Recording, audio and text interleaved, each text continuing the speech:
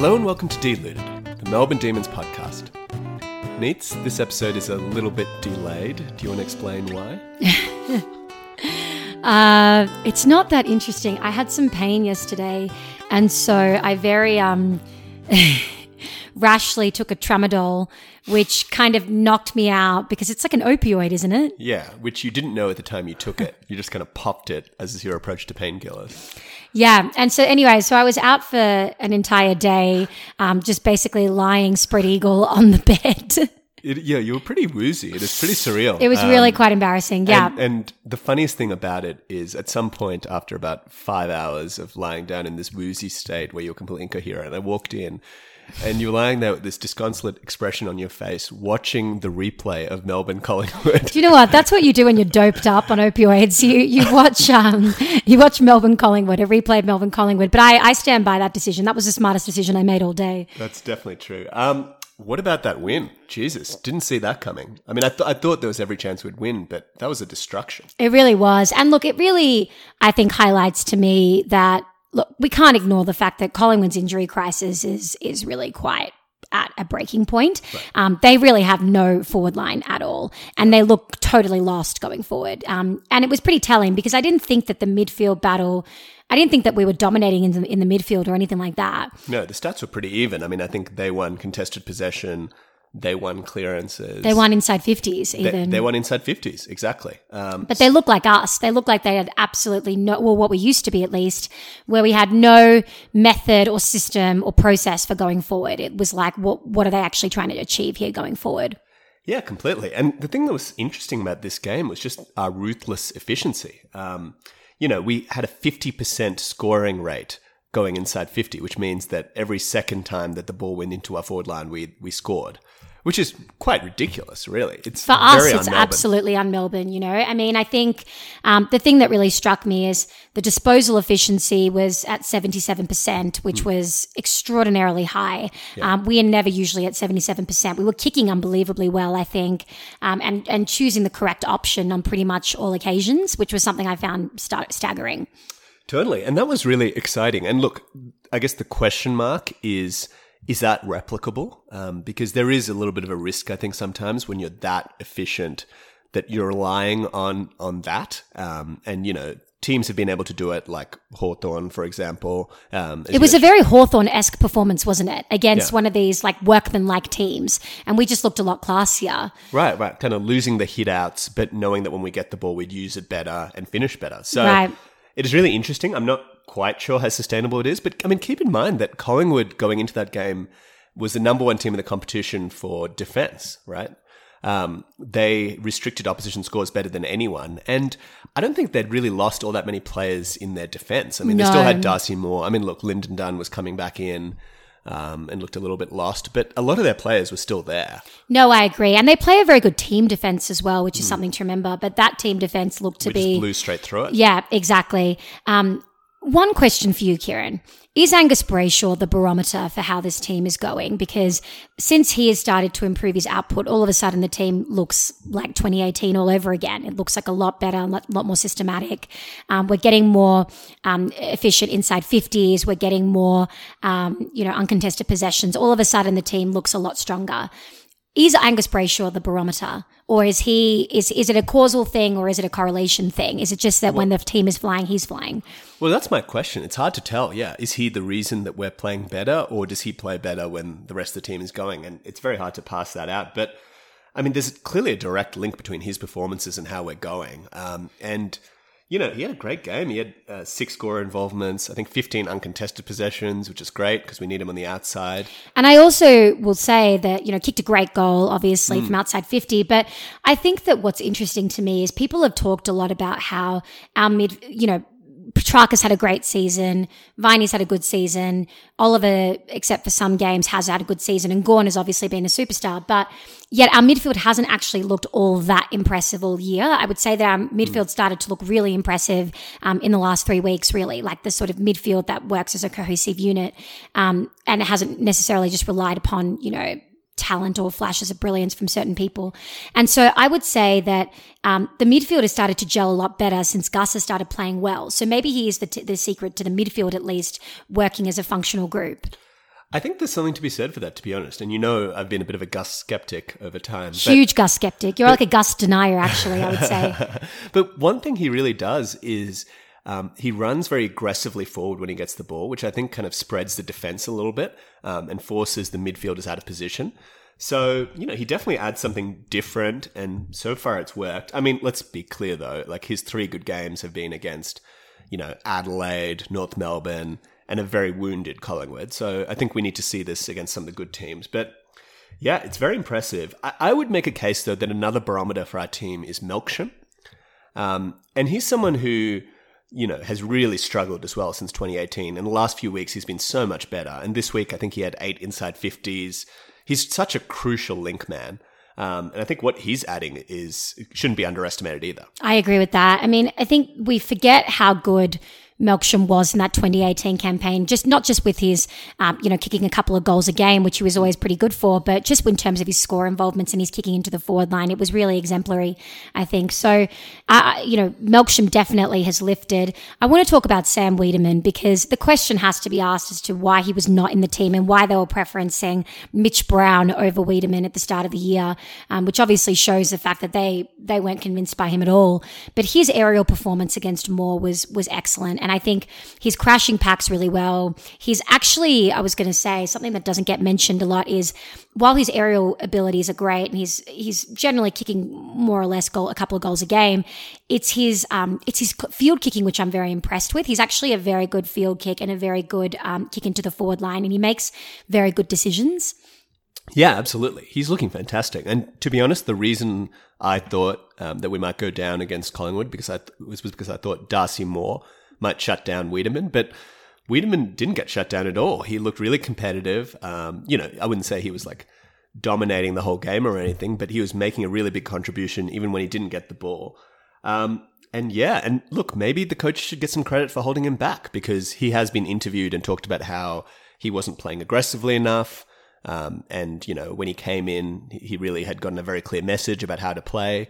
I mean, it's hard to say, really, but I mean, just thrilling to watch him deliver. It really was. I was extremely impressed. And look, I mean, I still don't know about the dynamic between him and Tom McDonald. I'm still a little bit confused as to how that will play out. I think Tom McDonald just, in some cases, it looks like he's getting in Wiedemann's way a bit. And we really need Tom McDonald, I think, at the moment, if he wants to stay in the team, to play kind of like a decoy forward role, I would say.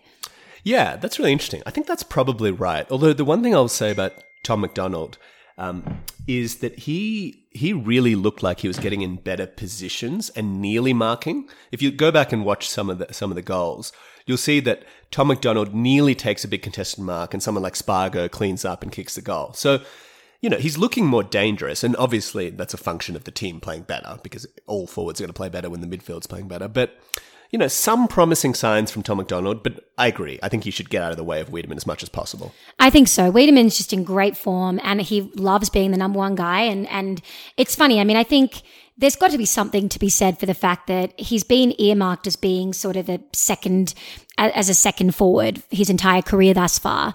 And this is the first time he's ever been given the opportunity to be the main man. When Jesse Hogan was in the team, he was always going to be a sidekick to Jesse. Then we thought that Tom McDonald would be the main target and he would be a sidekick to Tom McDonald. And now this is the first time he's been the main man. And it's great. It's awesome to see, and it's awesome to see him evolve. Yeah, I think he just relishes that in the same way that Gawn had this massive progression when he got the chance to be the main guy. Some players just really like that. So, yeah, very exciting. But, Neats, my big question for you is this. How good are we and how excited should we be? Because if you read the forums right now, you've got the most ridiculous kind of 180 where a few weeks ago people were like, sack Goodwin, we're terrible, we're all done. And we probably were in that camp a little bit. And now people are like, everyone who disliked Goodwin is completely wrong. They're ridiculous. This team is amazing. We're going to do this. We're going to do that. It's completely head spinning. What do you think about where we're at right now? I think we're somewhere in between, which I know is a very sort of, middle ground, kind of split the baby position to take. But that is the position I am taking. And I think that the players feel the same way.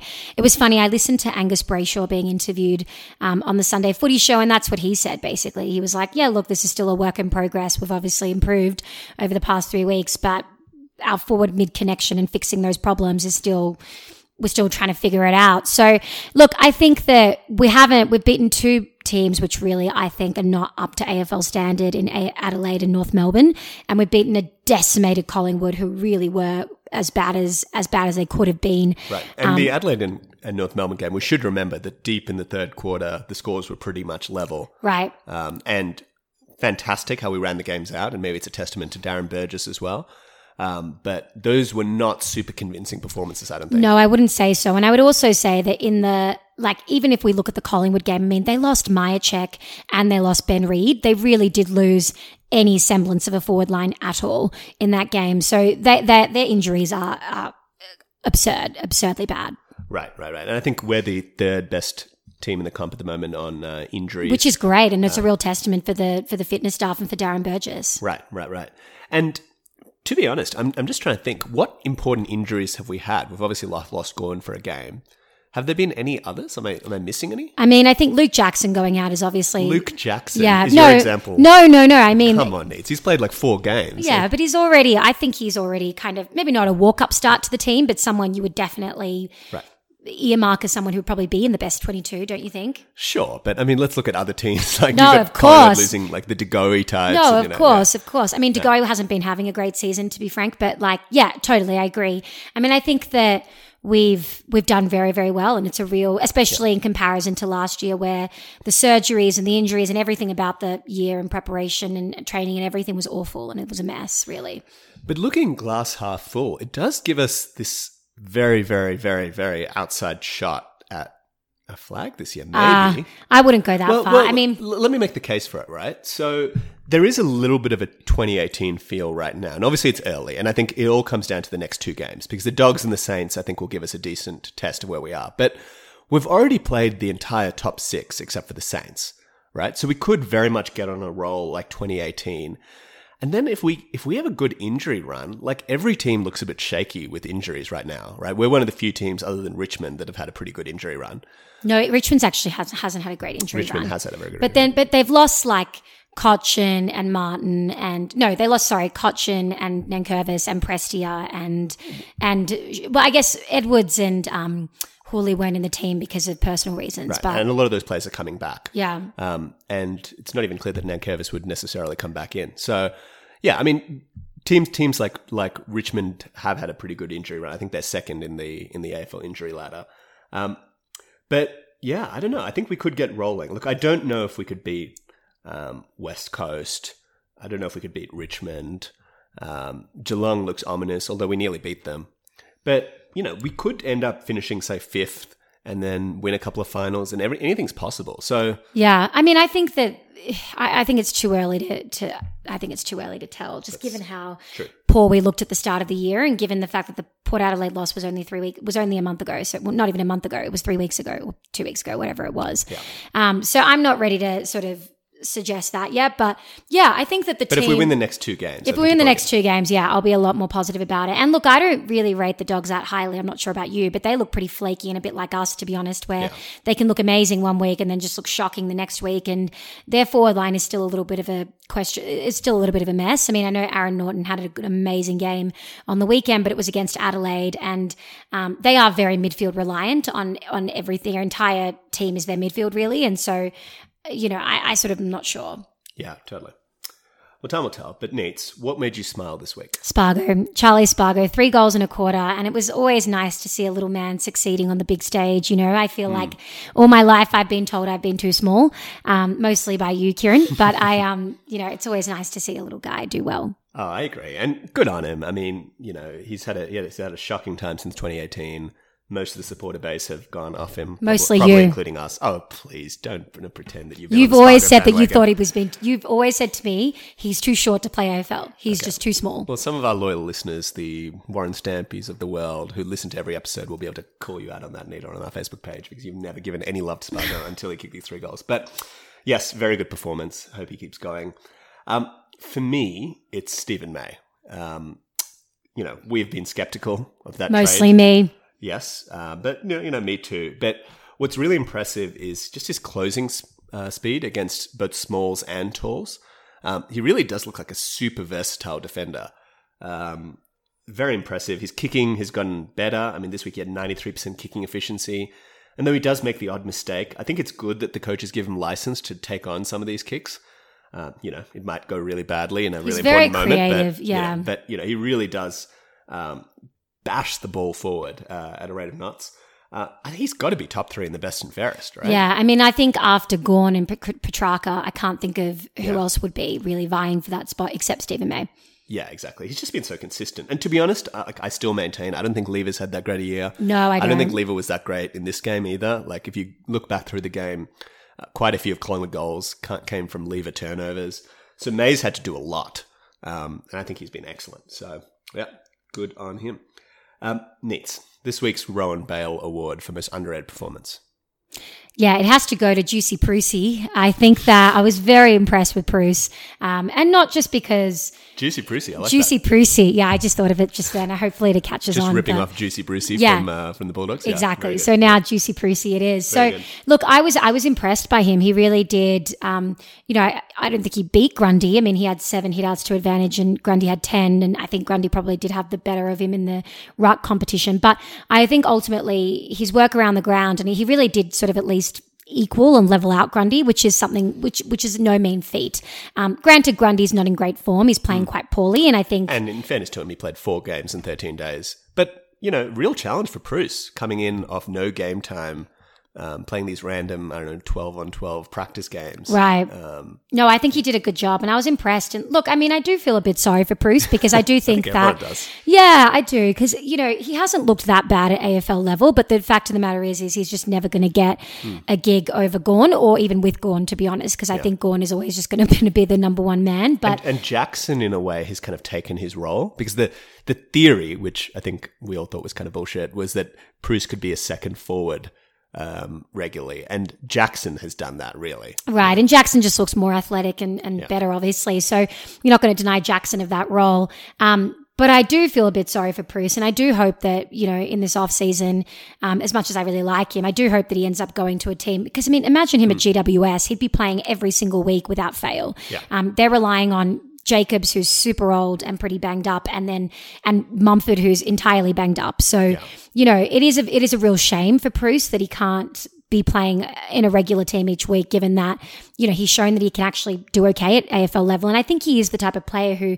maybe if he was given like a consistent run, he could actually cement himself in a team, kind of like Pittonet did at Carlton, have, an opportunity to be a full-time ruckman. I agree. I think he's a very high caliber backup ruckman, so it absolutely suits our interests for him to be on the list. But I don't think anyone could criticize him if he wanted to leave, to be honest. No, not at all. Okay, Neats. The Bulldogs game. This is a massive, huge. This is an 8-point game, really. I think the Bulldogs are kind of a bit like us, like they've got a really exciting midfield. Their forward line has been shaky, and they're a bit of a kind of a flaky team that can, when they're on their best, look better than any team in the competition. So look, I think that in terms of the Dogs, so English is a big out if he is out. That's going to be massive, and particularly if Gawn is still out and Bruce is forced to do the rucking. I think that will make it a very intriguing ruck battle with who I don't even know who their backup ruckman would be. Yeah, no idea. Yeah, no idea. So I think that Bruce, let's assuming that Gawn is still injured, which might be the case, but it's unclear. Bruce stays in the team. I think Vandenberg, I mean, we have to question his selection. I just think that he's having too many clangers. He really is not a great kick, and I like the fact that he brings a hardness to the team, but right now we need some more class. Yeah, I think he went to 33% kicking efficiency, which isn't great once again. Who do you think should play on Norton and Bruce if they bring him back? I think that we need May to play on Norton and to really nullify him and take him out of the game, because I don't have that much confidence in the rest of the Bulldogs forward line. So I'm actually kind of comfortable with the rest of them. It's just Norton who could really eat us alive. What do you think? I think that's right. I think if Bruce comes back in, then we have a question of whether we want Lever and Bruce, because I actually think that's a really bad matchup. I think Bruce is too big. I think Lever's better off playing on the next forward. Or on no forward. So, I mean, I don't know. Tomlinson could be drafted into defence. I think Tomlinson has given us nothing in the wing. Yeah, I would play Tomlinson. Should we put a tagger on McRae? Yes, I think so. And I think Harms did a really good job on Macrae a couple of years ago in 2018. So I think we should deploy Harms to that role again. I think Harms is a little bit role-less at the moment because he's been playing a bit on half-back. He's not getting as much midfield time, but I'd be happy to I don't think we're getting that much of him anyway. And Macrae is in scintillating form this year. Okay, so what's your prediction? I think we'll win. I think we'll win by around 30 points. What do you think? Ooh, I don't know. I reckon this is going to be a super tight game because, obviously they smashed Adelaide, which doesn't really say much, but I think they're a bit of a momentum team as well, and they did look pretty good. So, I don't know. I'm going to say that we win by a kick, but I reckon it could really go either way. But yeah, thank you very much for joining Deluded again. We hope you enjoyed this episode. Join our Facebook group at Deluded, the Melbourne Demons fan community. And please subscribe to the podcast and leave us a review. But until next week, go D's. Go D's.